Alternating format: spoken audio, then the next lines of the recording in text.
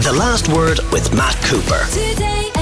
Now, there's a small lobby agitating against the introduction of hate crime legislation by the government, encouraged by the goading of Elon Musk on Twitter, who's trying to portray its introduction as some kind of assault on freedom of speech.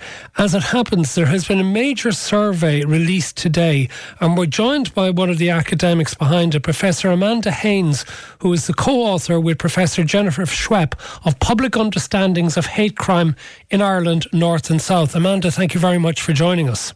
You're very welcome. Can you just, first of all, just clarify, please, for the listeners, what exactly constitutes hate crime? So when we are discussing hate crime, internationally, we're talking about a crime that is already on the statute books. So it's something that already exists as a crime, but it has an additional hate element. And that can mean, depending on how the country has legislated against it, that the crime was motivated by hate, that it demonstrated hate, or alternatively, that the victim was chosen because of the group that they're from. And then hate can be defined in a variety of different ways. That's what I was just about to ask you about, because clearly this is an aggravation, but how do you actually define hate?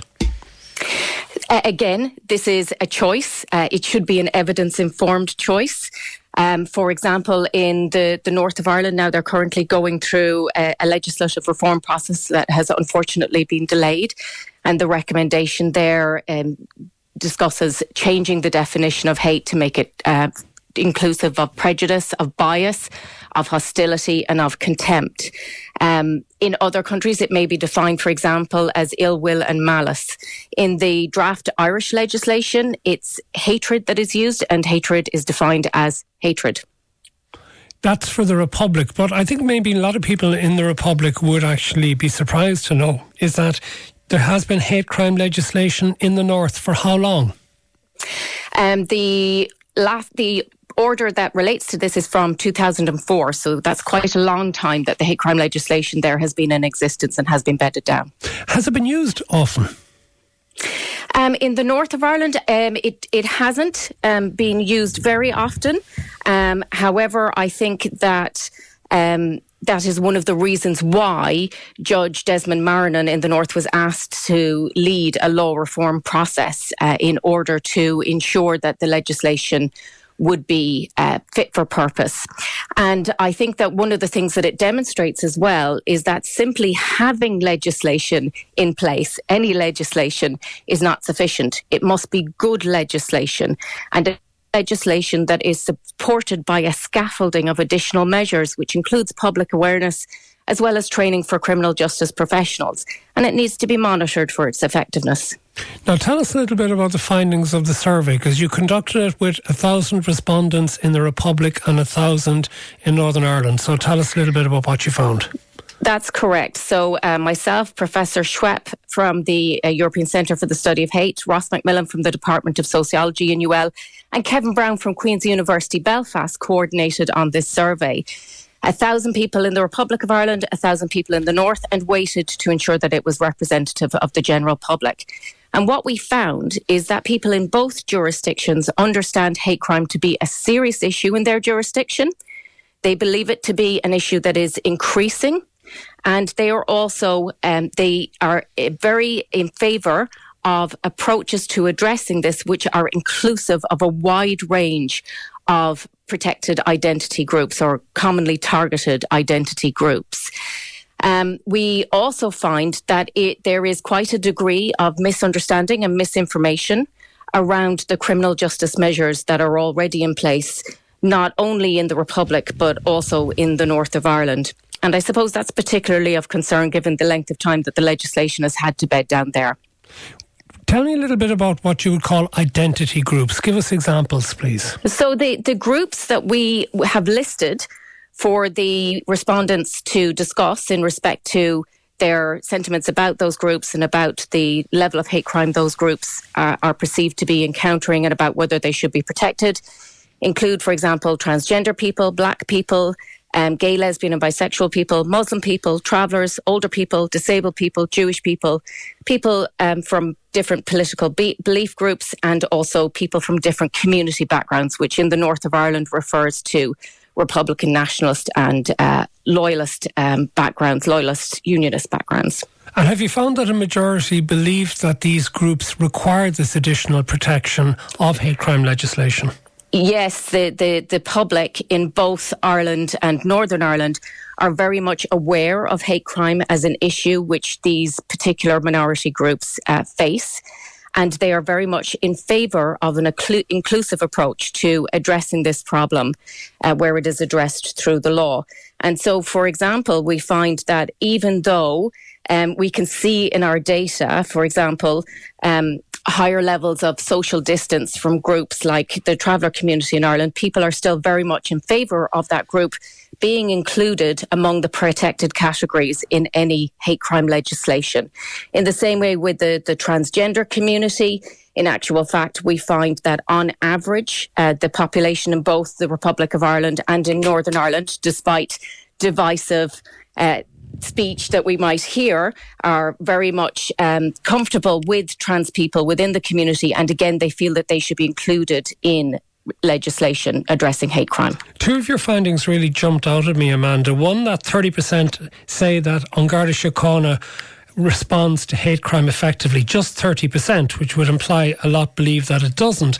And also 22% believe that the courts respond to hate crimes effectively, again implying that the vast majority believe that they don't. Just tease those out a little bit for me, please. So those figures are very interesting, and I think that it certainly shows that there is a sense in the Republic that we need to do more to address the issue of hate crime. I think it's also important to note that the majority of people do not believe that addressing hate crime through the law is going to mean negative implications for freedom of expression. They don't see it as impressing negatively upon freedom of expression. At the same time, I think that the public are very wise in terms of their expectations around hate crime legislation. They believe that it has an important symbolic value in terms of marking out hate crime as something that is unacceptable to society. At the same time, I think they're very measured in terms of their expectations for it in actually preventing hate crime. And so I think that this speaks to an understanding that we can't address a social problem like this only through legislation. We need good legislation. We need a range of supportive measures that will ensure that that legislation is effective. But there's also so many things that we need to do in our society and in our communities around awareness, around education, around bridge building, around supports, not only for victims, but also for people who may become involved in these types of acts as well. Yeah, because it's interesting to see that nearly 60% believe a suspect can be charged with a hate crime in Ireland, when clearly, with no laws in place, that can't be the case. No, and it's very interesting, even I think, to talk to my own students in the universities about their understanding around hate crime. And I think transnationally, the language of hate crime is so familiar to us, and we're so familiar with the idea of hate crimes being addressed through the courts, that we are often not aware that in an Irish context we are still awaiting legislation in that regard. And one final one, I mentioned Elon Musk in my introduction, but what about his involvement in opposing the proposed Irish legislation? What concerns would you have in relation to misinformation that he is trying to imply that this is merely an attempt to sabotage or undermine free speech? Well, I think, first of all, a statement like that conflates hate crime and hate speech. What this report specifically looks at is the public's understanding of hate crime, which are, as I mentioned earlier, they are already crimes on our statute book. And we're simply looking at addressing the additional harms of hate, which the public in Ireland are very much aware of. We see that the vast majority of people appreciate that there are additional emotional and psychological harms associated with hate crime, and also that hate crimes spread fear and isolation among minority communities. I think that the important thing is also that when we legislate against hate crime and when we address it, we also take into account the public's response to labelling an individual as a hate crime offender, which our legislation also speaks to. And we can see that the label of criminal offender is associated with a stigma. the label of hate crime offender is associated with an additional stigma above and beyond that. So I would say that in terms of the general public, that there is a belief that punishing hate crimes more severely will impact positively on the levels of hate crime in terms of reducing them, but also the data that we have from the public about how they would feel about somebody with a label of being a hate crime offender, being a neighbour or being a potential employee also shows that we need to use that labelling very, very cautiously and carefully, because it will impact and it will have an impact upon individuals' lives. So we need to be very careful that we're engaging in fair labelling. And I think that should be the aim of good legislation. Well, just one final point, Professor Amanda Haynes, in relation to this. Is there really a need in relation to hate speech being introduced as well, given that we already have a prohibition of Incite to Hatred Act from 1989? We do have that legislation in place.